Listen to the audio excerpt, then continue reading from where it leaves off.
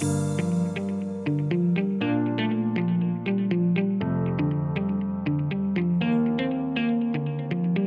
afternoon, everyone, and thank you for attending our webinar, Prescription for Success, addressing J1 physician immigration options and featuring our very own Jan Peterson. So my name is Amber, and I'm on the marketing team at Wright Constable and Skeen, and I have the wonderful pleasure of working with Jan and her team as they tackle J1 waiver physician issues. Before we begin, we want to thank you all, first and foremost, for your heroic service to Americans during this time of the deadly pandemic, where you're risking your lives every day in service of your patients. Our gratitude is truly endless. So, our speaker today, Jan Peterson, as many of you know, has been a tireless advocate for J1 physicians for over 30 years. She co-founded the International Medical Graduate Task Force in 1990 and was awarded the Lifetime Achievement Award for her work on behalf of J1 physicians. She is active in bringing your issues to the White House, to Congress, and to the executive branch, resulting in many positive changes, as well as effectively representing thousands of physicians. If you do have questions remaining after the webinar, you can email Jan directly and we will provide her contact info at the end of the webinar. So welcome again. And without further ado, I know you all didn't come to listen to me today. So Jan, I will go ahead and let you take it away.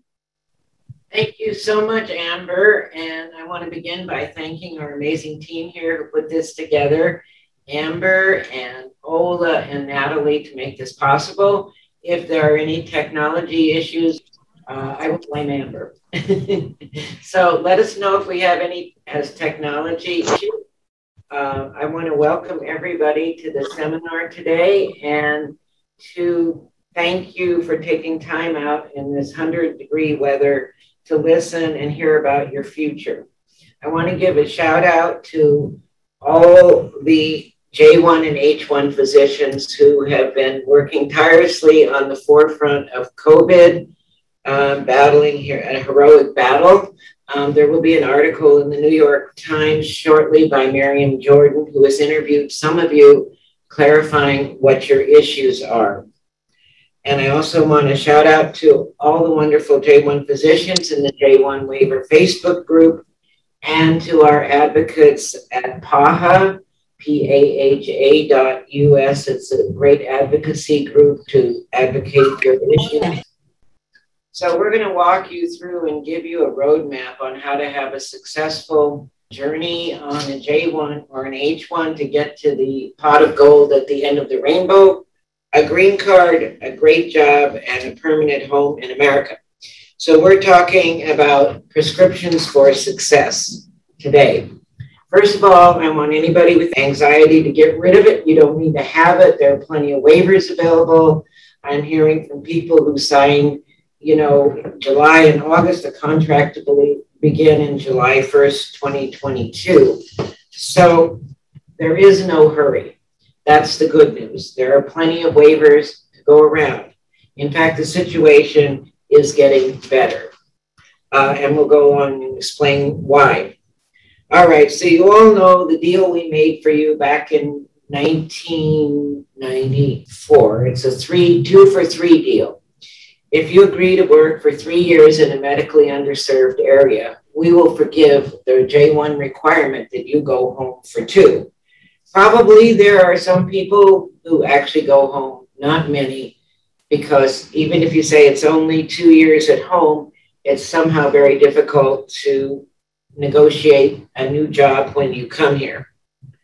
So we're going to take you to the pot of gold at the end of the rainbow.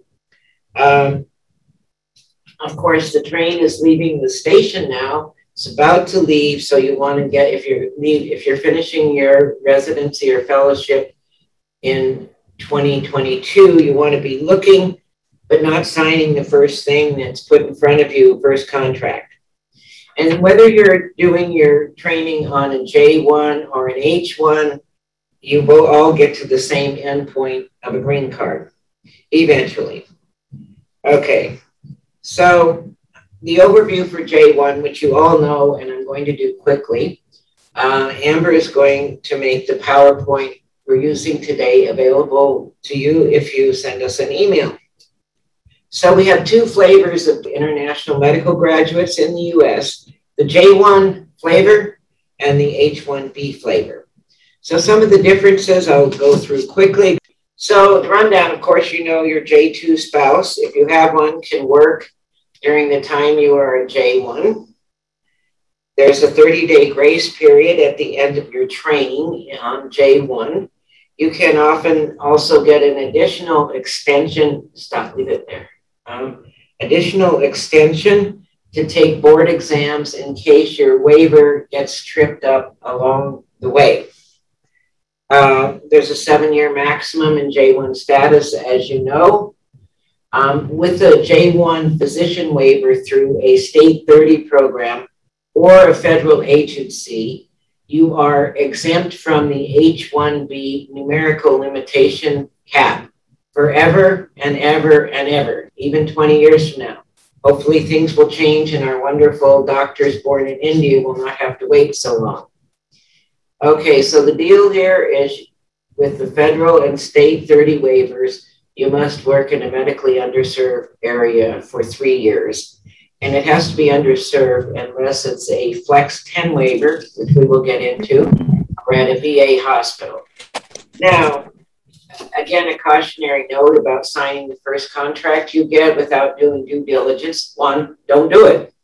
Stop, say, listen, what am I supposed to look for?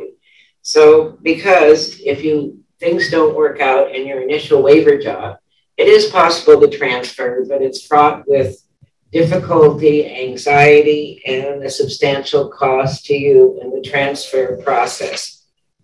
All right, so we skip to slide 6. Okay, so next slide, yes. Okay, now if things don't actually work out for you this year, what should you do other than go home for 2 years? There are other kinds of visas you can get while you're waiting. You may get a J2, and again, that's called flipping. So if you're generally both spouses are physician, one on a J1, one on a J2, so the J2's can do residency training or fellowship training on a J2, and then the J1 doesn't have a job yet, so they can flip to J1. It's called flipping from J2 to J1 and vice versa. However, be cautioned, and a lot of your attorneys may not know this, that the rules require you to depart from the United States and get all 3 of these visas, J2, O1, and F1. Those are the visas you can get without a waiver. There are some others, they're uncommon. So let's do it the other way. On the flip side, the only thing you can't do is obtain H or L status or an immigrant visa without a waiver. So those are a trip outside the United States, which are incredibly challenging when the embassies have been shut down for about 1.5 years and are gradually reopening.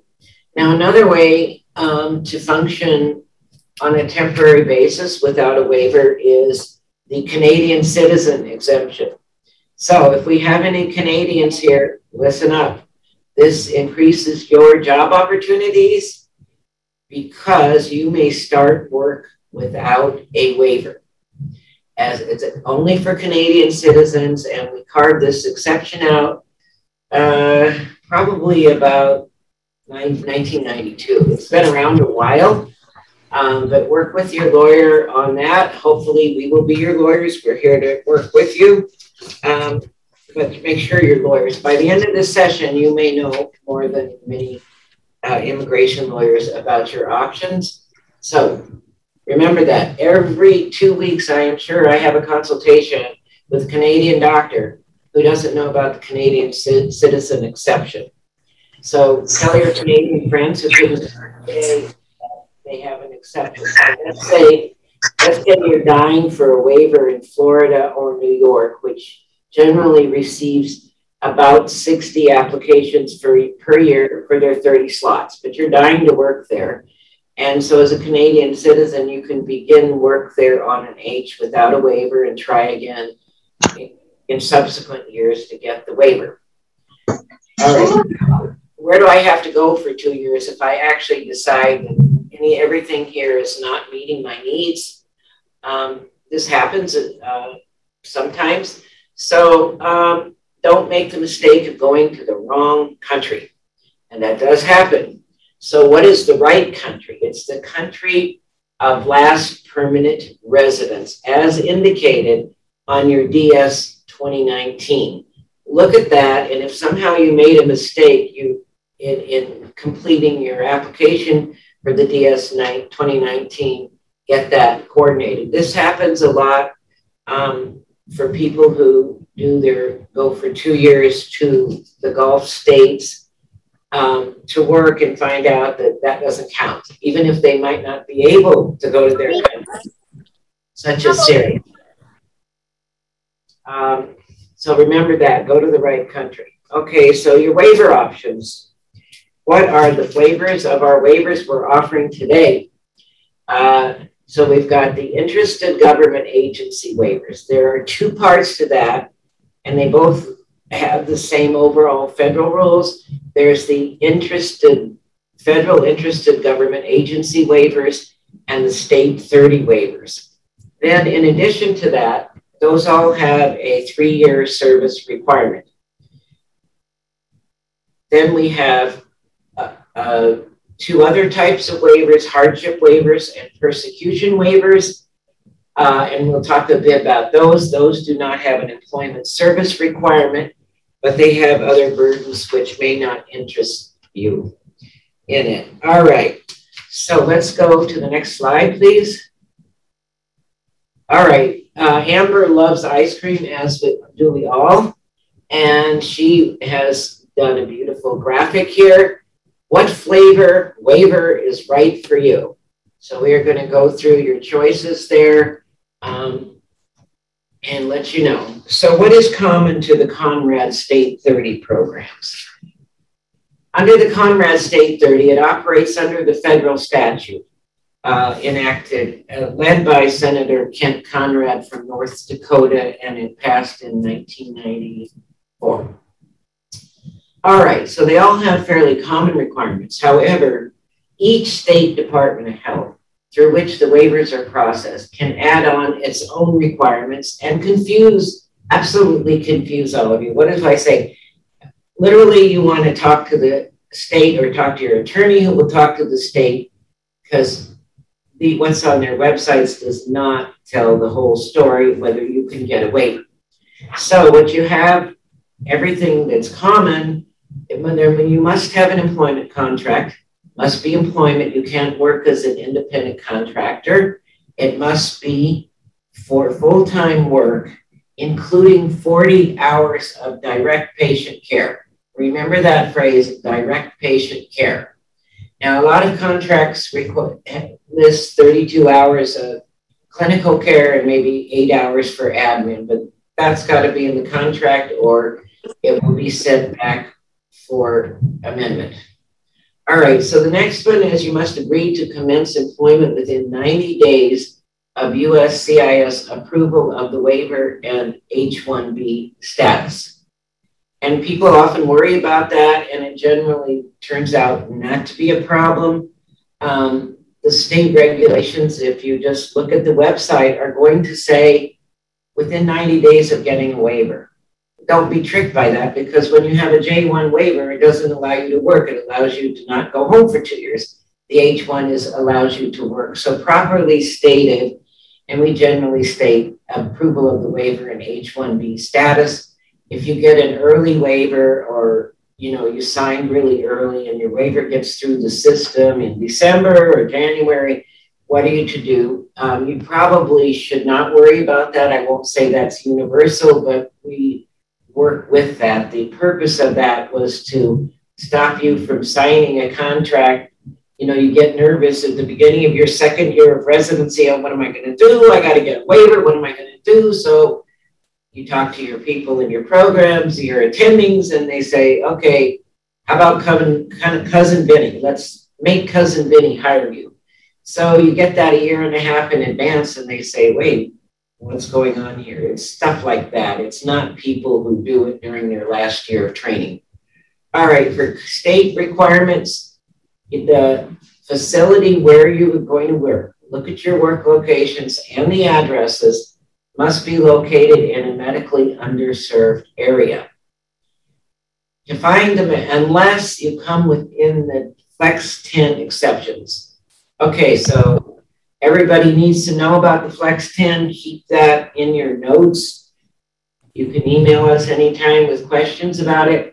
The federal law permits every state, territory, and possession to use 10 of its 30 waivers that it's allotted each year for jobs which are not physically located in medically underserved areas, but where the practice will be treating some patients who reside in medically underserved areas. So please ask me if you have any questions about that.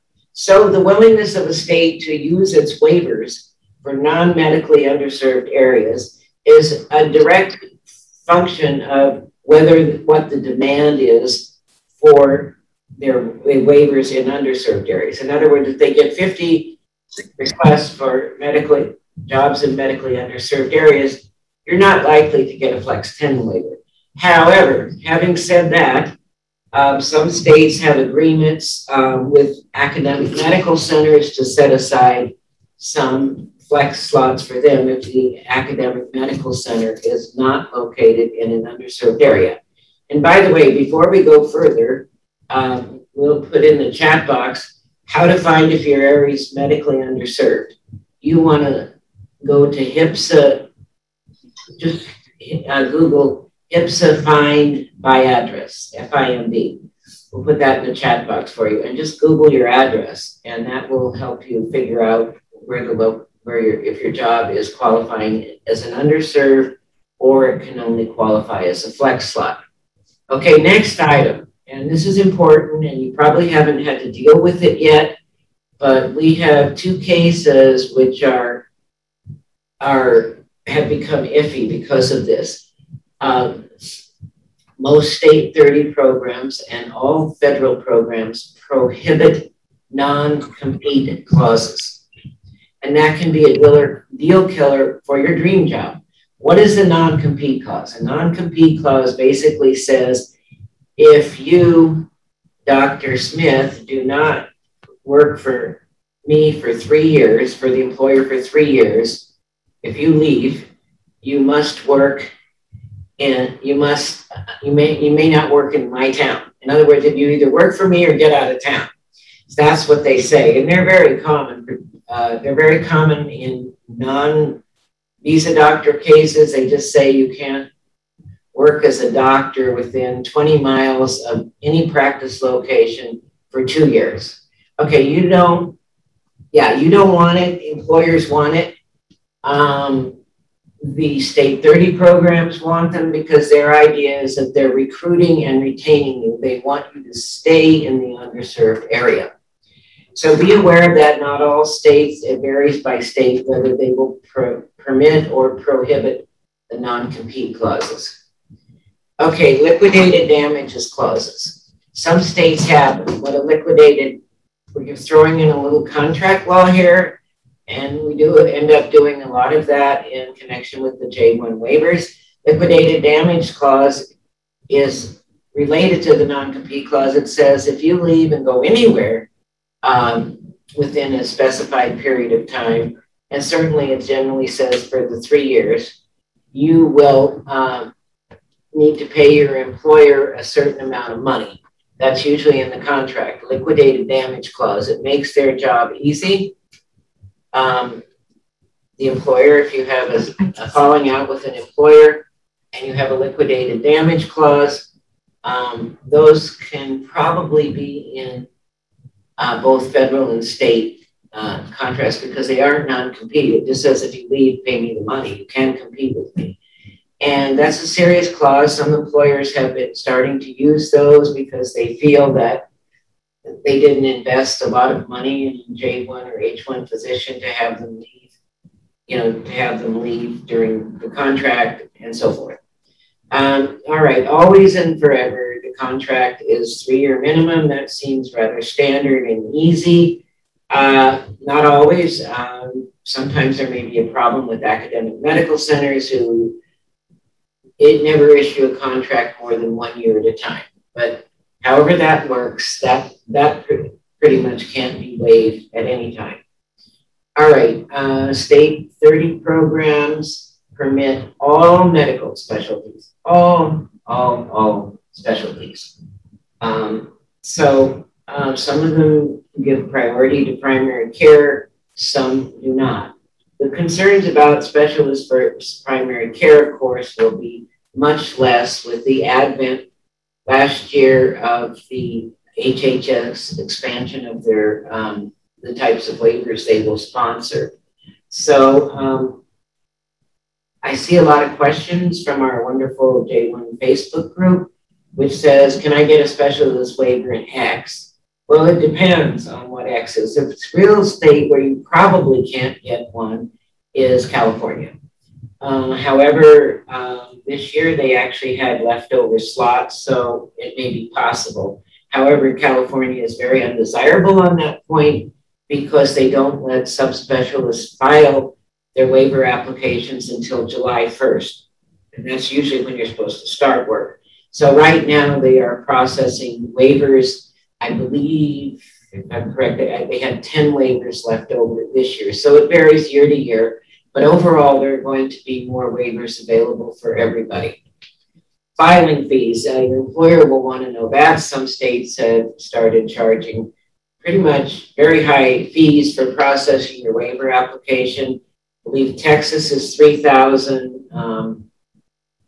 Let's see, there are a number of other states with a very high filing fee. So that's calculated into the employer cost. Application periods, that is what you're all very interested in. They vary very widely among states. You have different protocols. Some states are first come, first serve. Some states have an application period. And please, when they say they have an application period, your next question is, okay, if they say they accept applications from October 1st to October 31st, does that mean everybody has to drive themselves mad and file on October 1st? No, because it's not first come, first serve. They take the entire batch of waiver applications they get between those 2 dates and they're considered equally. You don't get considered first because you got there on the 1st. And we always double check for all our clients with the state and make them specifically state, it's equal, you're equal if you file on October 1st or 31st. A lot of states have that cycle. Illinois, State 30 does. Kentucky does. I believe Indiana does, but there are a number of states that use that period. Another application period is our lottery states, and I can state unequivocally that I advocated to the end of the day, and so did a number of other my immigration lawyer colleagues, not to go on the lottery. There's no good reason. So first Florida went on the lottery with no good reason. And so now Florida's on the lottery and they get about 57 to 60 applications per year. I think they've been on the lottery 3 or 4 years. Maybe it's up to 5 now.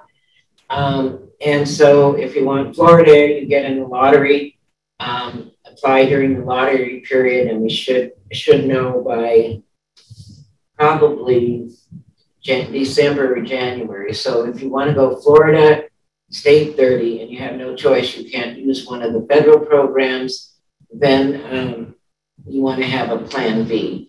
Connecticut also went to a quasi-lottery, but the good news about Connecticut is last year they did not receive 30 applications for during their lottery period. So they have 2 weeks in October where they accept the applications. If they get less than 30, then the applications are complete, of course. That's always a given that you have everything they need. Then everybody wins. So everybody that filed during the first application period in Connecticut last year got a State 30 waiver, and they did not use up their waivers until the beginning of February. So they had extra, so they reopened the application period. So those are good to know. Texas has a very early waiver application period, so you should be aware of that. It's the first couple of weeks in September, and they are not first come, first serve either. So let's try another flavor on. If you don't like the state 30, let's talk about our beloved federal waivers. Okay, why do we love federal waivers? Most of them. We love them because, please remember this, federal waiver programs are open to accept qualifying waiver applications year-round and unlimited in number. So I guess raspberry is my favorite flavor of ice cream, so that's really HHS waiver. Open year-round, unlimited in number if you qualify. Now we're going to go through their particular requirements for you. Now, Department of Health and Human Services, HHS clinical waivers. They are the agency which has truly done the most to help all the J1 physicians to get waivers. Last year during COVID, they expanded. So prior to last year, the type of employer was limited and the type of training was limited. So employers basically had to be a federally qualified health center. So we asked the HHS program manager, Mike Berry, a fantastic guy, if he would declare all of America, certainly during the pandemic, as a medically underserved area and sponsor them. Well, he thought that was a little bit of a big ask, but what he did do was expand the qualifying employers to all entities which have a shortage score of 7 or greater. Again, you want to go to your address, to the address that we put in the chat room to check if your facility has a HPSA score of 7 or greater. They have given out more than 300 waivers just this year. And the great news is that hospitalists are included. And so granting to hospitalists benefits you who may not qualify for the waiver, HHS. It frees up more and more state 30 waivers for use for subspecialists. So HHS will only do waivers for primary care only. No fellowship training usually. And as I said, hospitalists are included. Now, the caveat to fellowship training is stated by HHS in the following way, which we need for you to understand in planning your roadmap here, is that you may do some fellowship, but the rule is you have to prove that you will be at your waiver job within 365 days of completing your residency. That's 365 days. All right, and that means you'll have to work around. We did several this year, and it works.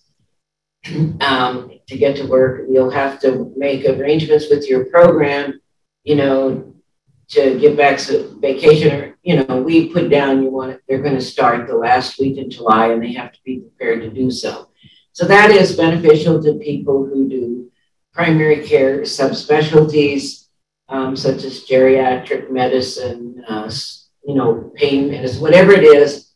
Some people want to do it 1 year. Of course, if the fellowship is longer than 1 year, this won't work for you, but it's great when it does. You have a ton of pressure taken off of your shoulders and your employer's shoulders, so the anxiety level should be greatly reduced if you take an HHS waiver. They do require recruitment.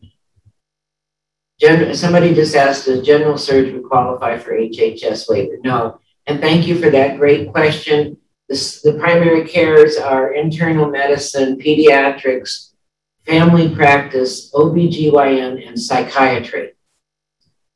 And psychiatry, you want to be careful if you're doing a fellowship in child or adolescent. That could be a problem.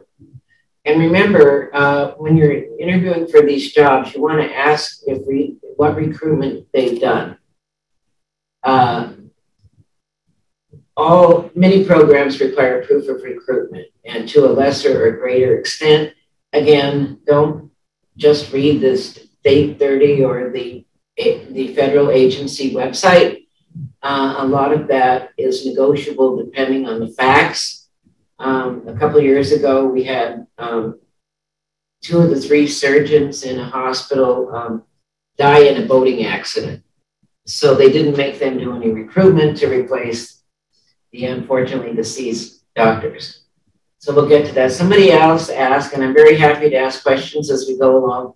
General surgery does not qualify. Emergency medicine does not qualify unless your residency training was in usually internal medicine or family medicine.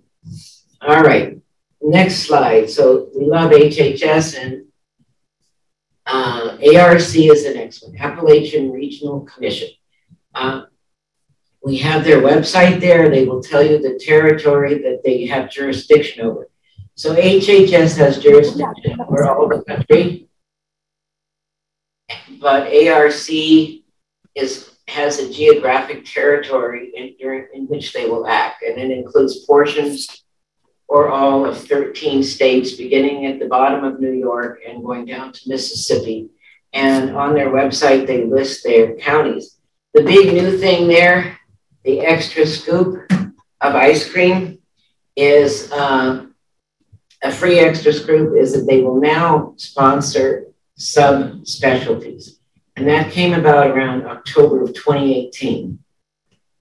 However, you have to have extra documentation, and it won't be easy, but again, unlimited number, open year round.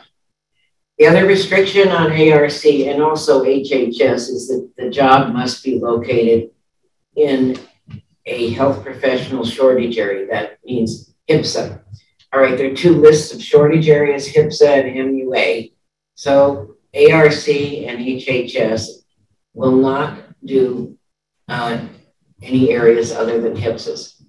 Okay, ARC has a lot of obstacles around in the path that requires a lot of work on the part of the employer and the employer. They require extensive recruitment for 6 months.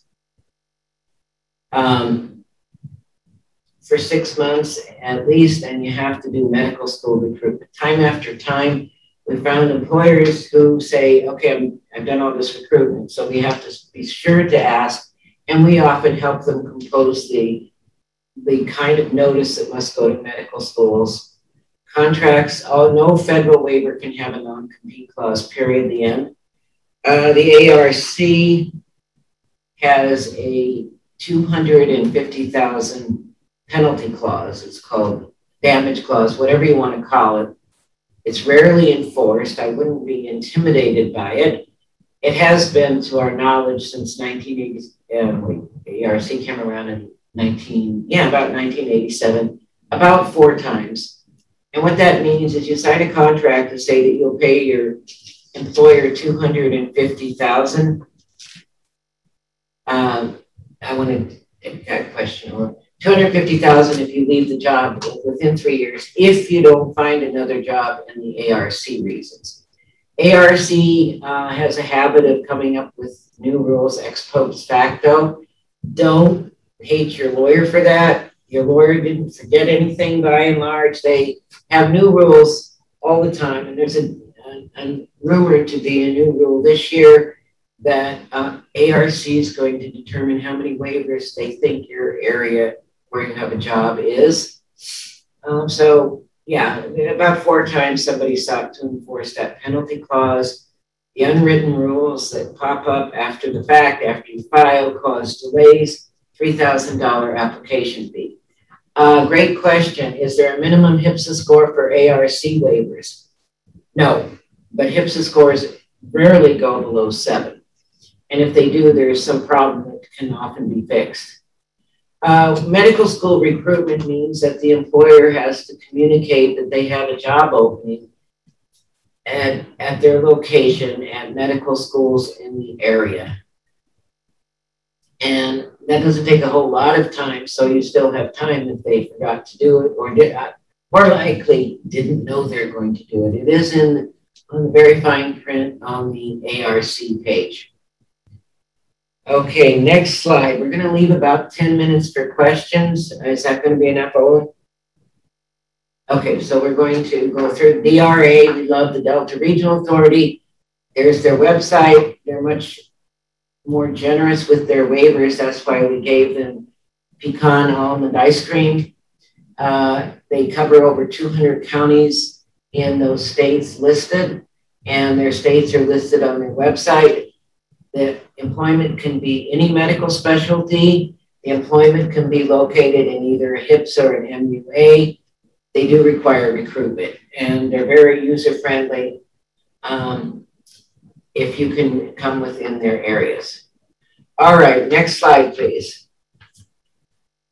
Okay, the VA waiver, that's why we put lemons in there. They don't often turn to lemonade. One problem with the VA waiver is that they take so long in terms of following their internal rigorous and often rigid and unreasonable protocol, and you're out of time. You just don't have time. So all VA facilities count as medically underserved area. Now, saving grace you may have a job offer for a joint VA university appointment. As long as you spend 5/8 of your time at the VA, you can be sponsored.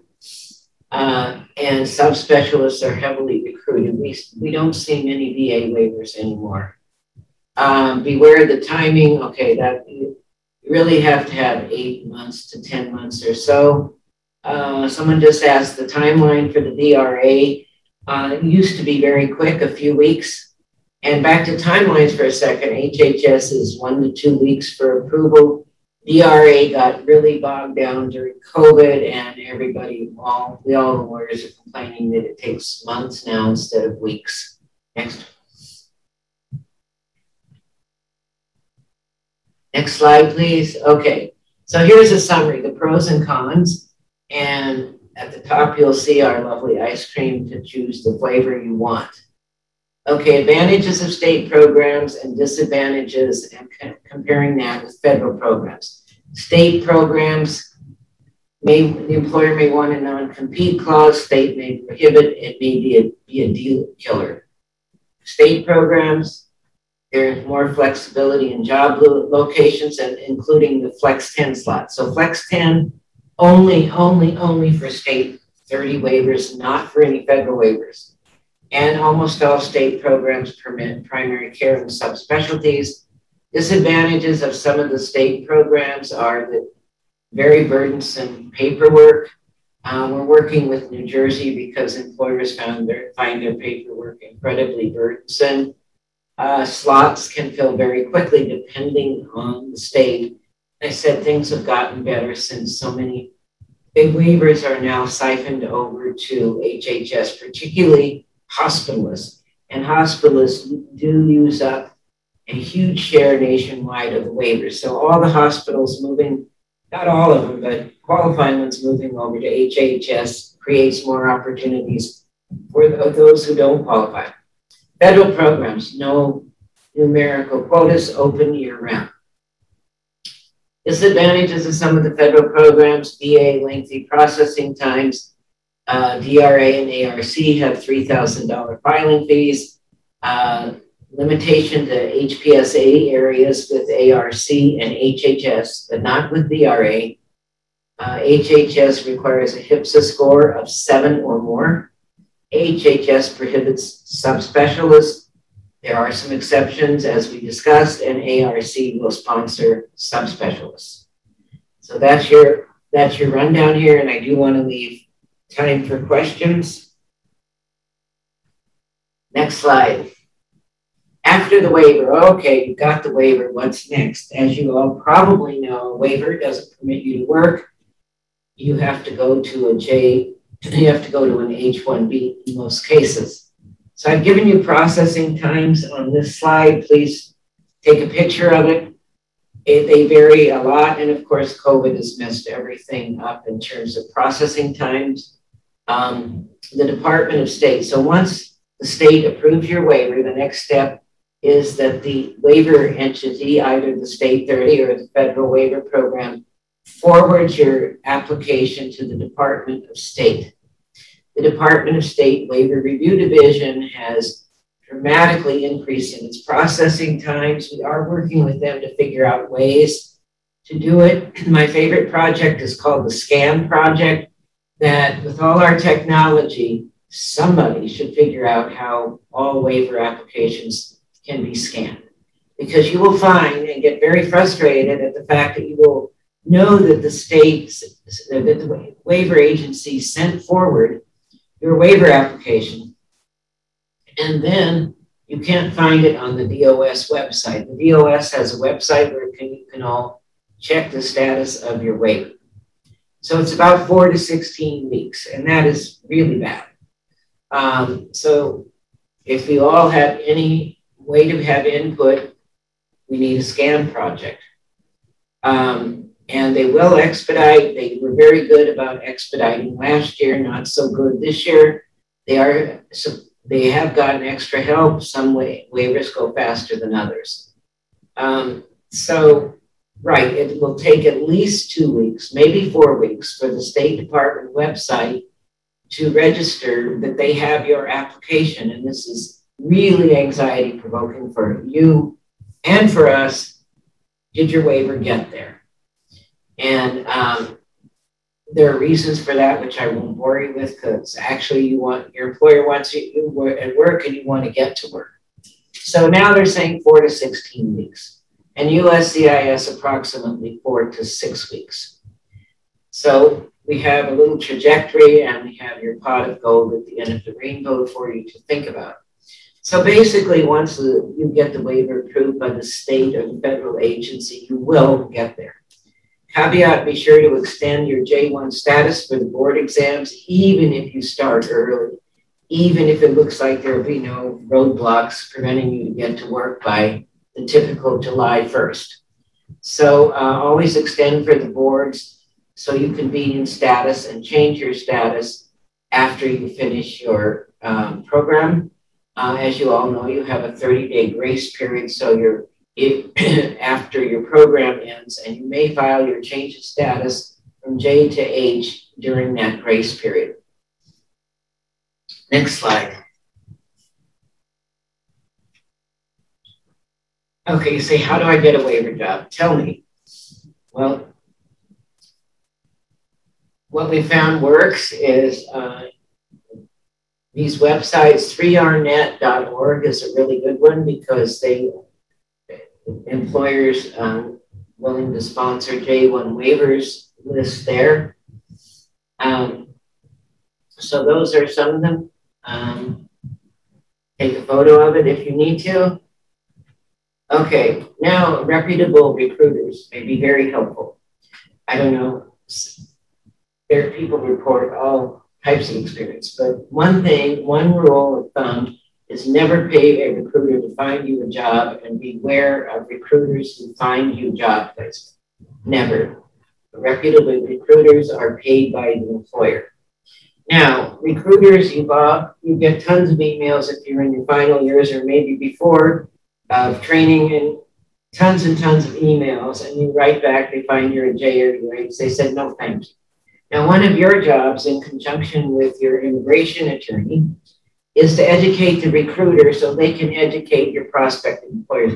Oh yeah, did you hear about, you can do this kind of waiver, this is possible, that is possible. So you all likely know how to do that. Next slide. Finding a job. Your friends are also a good source. Okay, if you get a waiver, if you get a job offer, if you go to an interview before you get the job offer, keep your CV to one page for non-academic jobs and handwrite a thank you note to the assistant who set up your interview, the people you met, and to the person with the hiring authority. Okay, other tips that have worked, I learned these from all of you who've been so helpful in educating us, is before you go to your job interview, learn about the medical and civic community before your visit. For example, why is London, Kentucky named London? What is it famous for? Answer, the World Chicken Festival. Kentucky Fried Chicken. Okay, take your spouse with you to the interview. Common sense. And before your interview, ask to meet real estate agents, physicians, and others in the medical community, civic leaders, and tour the schools your children will be attending, if you have children who will be attending school. That shows them you're interested. Now, this other one seems pretty common sense, but it isn't. Never ever fly in under the cover of darkness on a Friday night and fly out the next morning on a Saturday. That's a huge red flag. What don't they want you to see? You know, if it's a clinic job, nobody's going to be in the clinic. What are you doing there? You probably won't get to meet hospital staff if we're going to work in a hospital context. And as recently as 2 years ago, I had 2 doctors who had that situation, and needless to say, the job did not work out. If your spouse needs a job, don't be shy.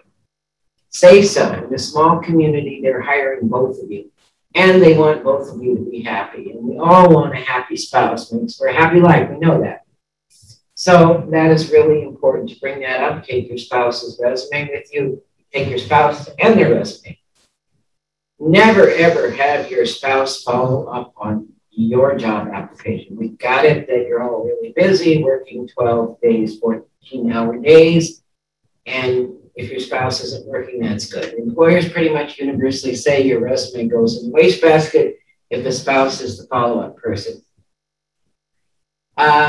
Okay, we got that. Don't rush without doing your due diligence on the job and the community. It's not that difficult to do. Go to the local diner. If it's a rural area, go to the local diner where all the guys have breakfast. They'll for sure ask you who you are immediately. You'll get to talk and they'll tell you. And I said, you find out all kinds of things you won't find out during your formal interview, and will help you to make the right choice. So remember, we just don't want to have you sign the contract and then try to get out of it. That's really bad.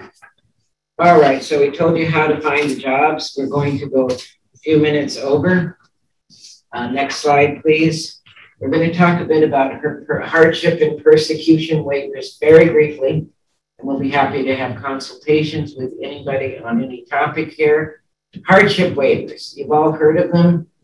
Hardship and persecution waivers have in common that you can apply anytime during your training, anytime. All right. So that means during your first year, if appropriate. A hardship waiver must show 2 hardships. One, if you have to have an anchor relative who will suffer the exceptional hardship. It cannot be to you, the J1 physician. So you have to show that exceptional hardship if the qualifying relative remains in the U.S. and you, the J1, go home for 2 years, and also exceptional hardship if the U.S. citizen or permanent resident spouse and or child go home with you for 2 years.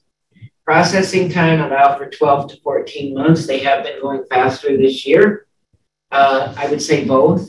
The great news is there's a very high approval rate. You can find that on the Department of State J1 waiver website. It's close to 100%. Now, don't get deluded by that. You know, if you're from Canada, I can get a hardship waiver because my spouse can't come with me because he or she is still pregnant. Don't get excited by that. The reason for a high approval rate, anecdotally, is that physicians self-select and they go through it carefully.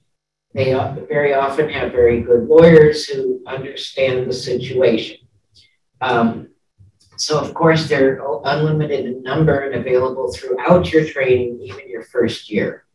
Now, same thing with persecution waivers. Very often, hardship and persecution waivers, sometimes we file both for the same person. So if you're from Syria and you have a U.S. citizen spouse or child, you're probably going to file both. We file both, and sometimes both get approved, but you only get 1 waiver approval. So the other rule I want to make sure you know is 1 waiver per customer.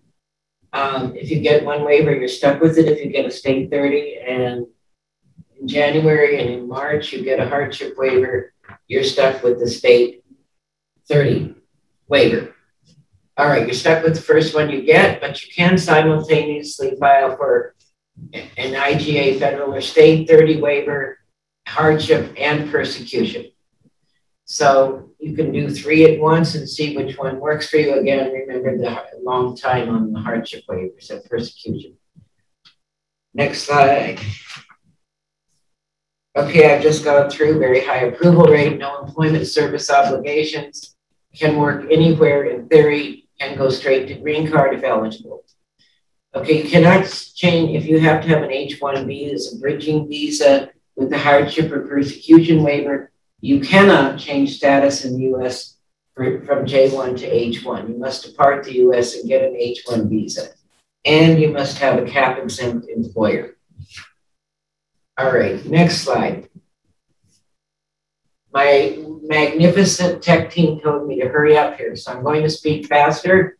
And again, we will make the slides available one way or the other, and we will take care of that either email to all attendees or you can request them.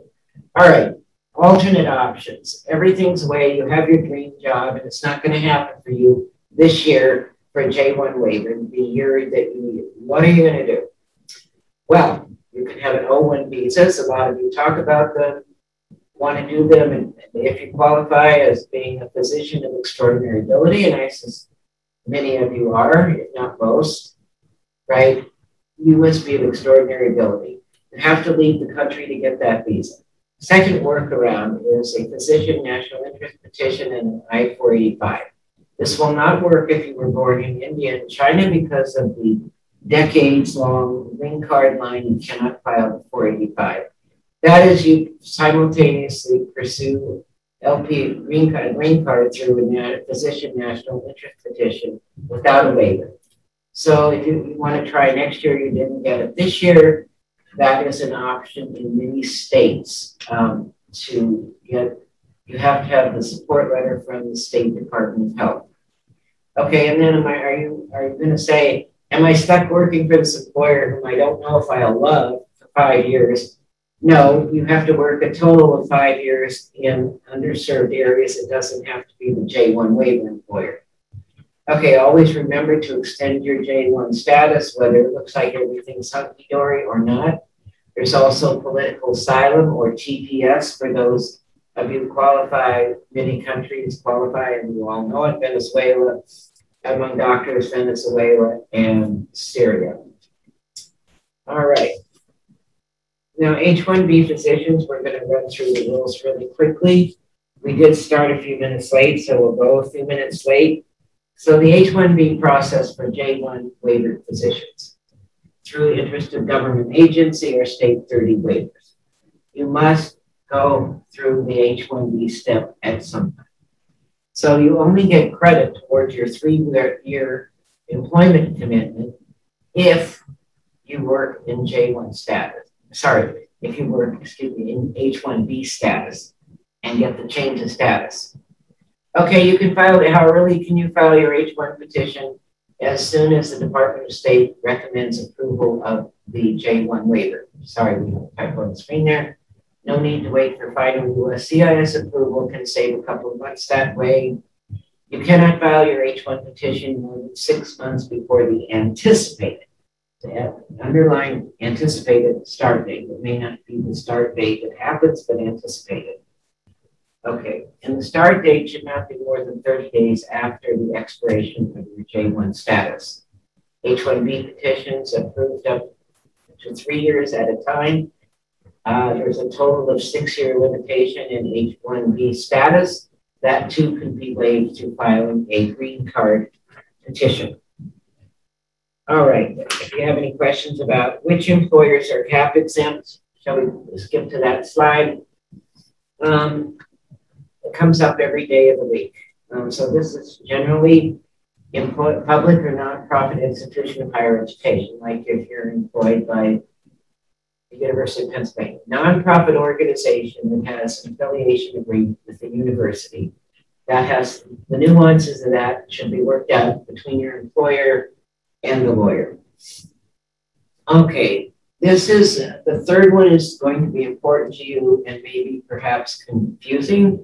The H-1, the third example is the H-1B employer is either a nonprofit or profit organization whose physicians work at least 51% of the time at a not-for-profit CAP exempt institution.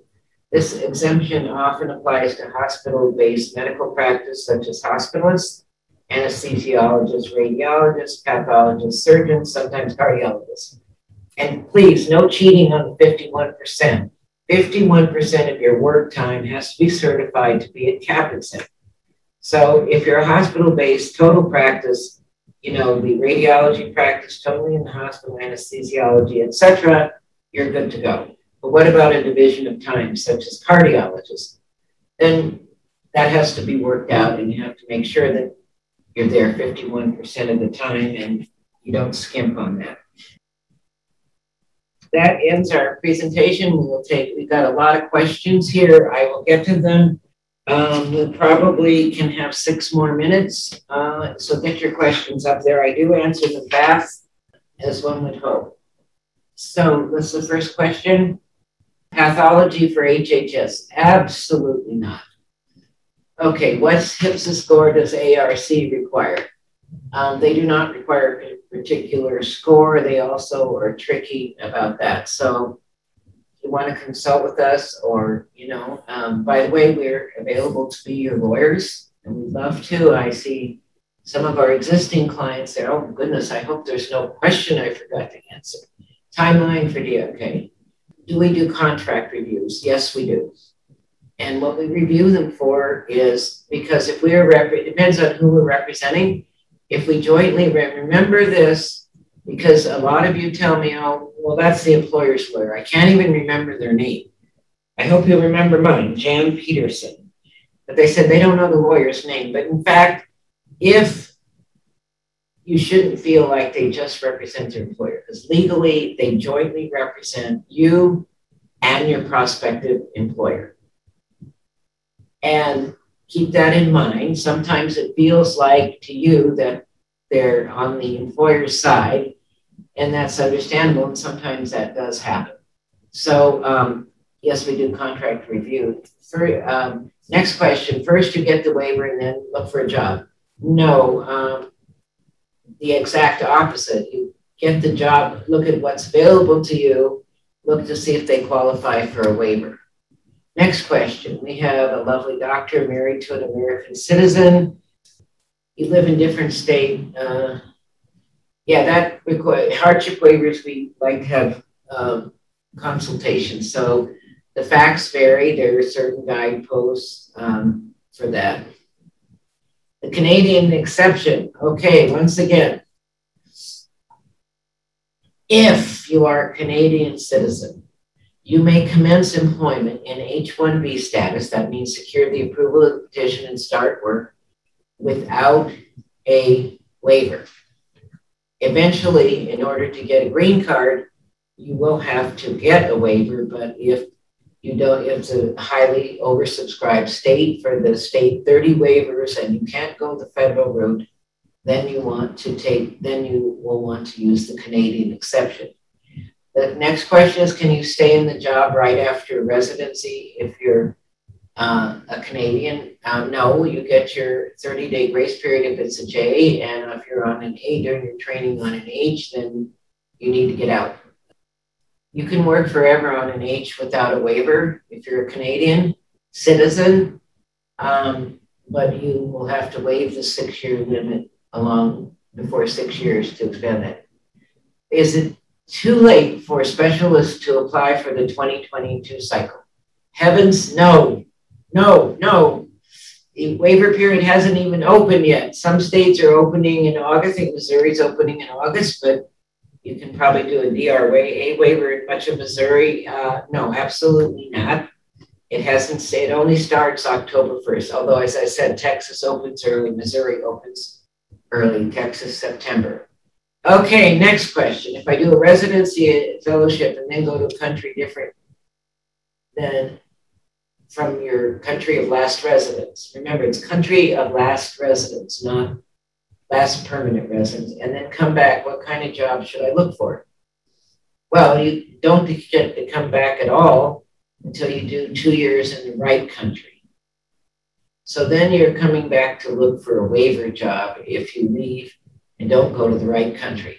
Remember that the Schengen countries are considered separate countries. If you your letter of need and your country of residence is Spain, you can't do your 2 years in the Netherlands, for example. Oregon, question about Oregon. It's a great state to do a waiver, plenty of time to do their process. They don't use up their waivers early. What are the competitive states to look out for Conrad 30 this year, especially for hospitalists? Okay, as I said, virtually all hospitalist positions are going to be out, especially for hospitalists. You are eligible for HHS waivers if the hospital where you're going to work has a HPSA shortage score of greater than 7. And you will actually look at the website that we gave you to find out the HPSA score. So that means you have all year to find a job, basically. Specialists should avoid California because they just never get around to them. So that's probably everybody else doesn't. Some states try to be stingy.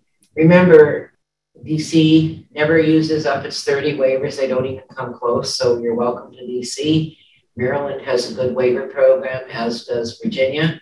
New Jersey's program takes a very, very long time, but they're a good program and they're trying to get better.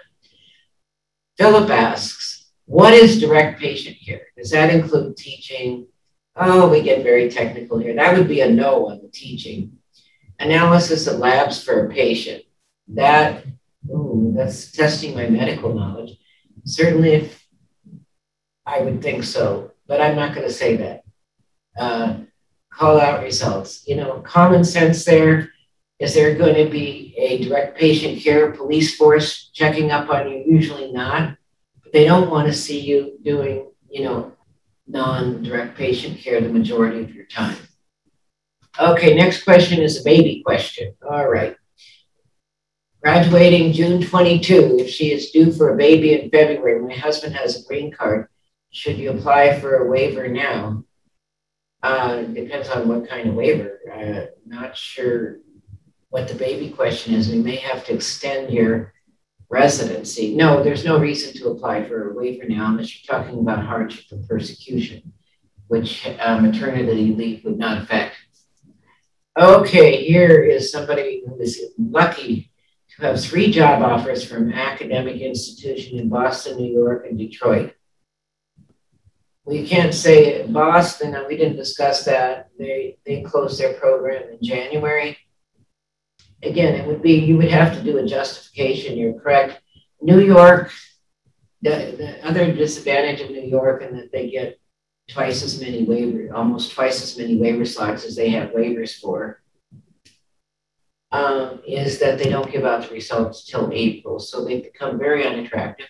Again, with hospitalists being siphoned off into HHS for a good many opportunities, you may want to try. Probably Boston, you'll have a better chance. But this person said they're a pain management specialist, but didn't say what their underlying residency was. Best waiver option for a backup plan?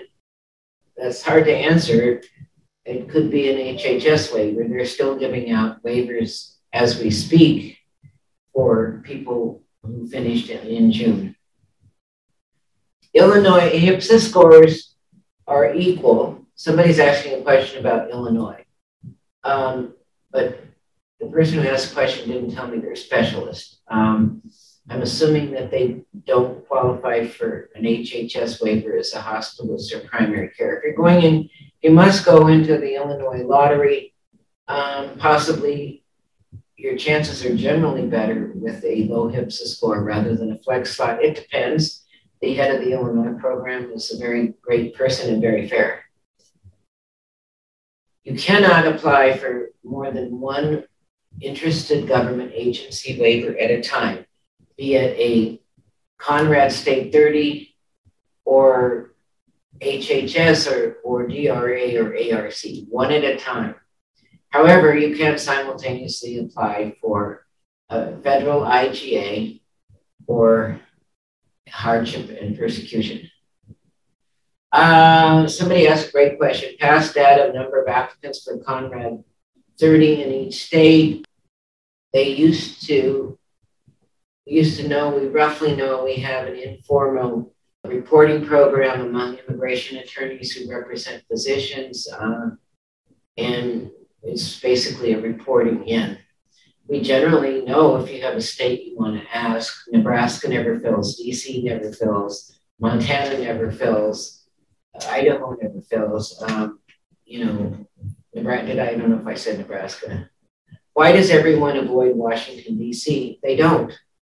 A lot of it is educating the employers, and we're working on having a program to educate employers. I think it's the medical culture. Okay, we have 21 new messages. Let me go through and answer the ones that I think will be common to everybody. Okay, latest time to file a waiver. Today you can file if you finish June 30th. You're on a federal one. Okay. Is Pennsylvania good for hospitals? Again, hopefully it's in the state 30, not in the state 30 program, it's cumbersome. What is a decent HPSA score for a flex waiver for Conrad 30? Is it state dependent? First of all, a flex waiver has no HPSA or MUA score because it's not in an underserved area. Next question. Again, emergency medicine doesn't qualify for HHS yet. If you want to apply for a hardship waiver based on marriage to a USC, you don't have to be living together at the time of the application necessarily. Yes, you can apply for political asylum, persecution, hardship, and all those other waivers. Next question we have. Okay, the last question. Can I apply for VA and Conrad State 30 at the same time? No. One federal or state at a time. So let me make that clear because I had it 4 times here.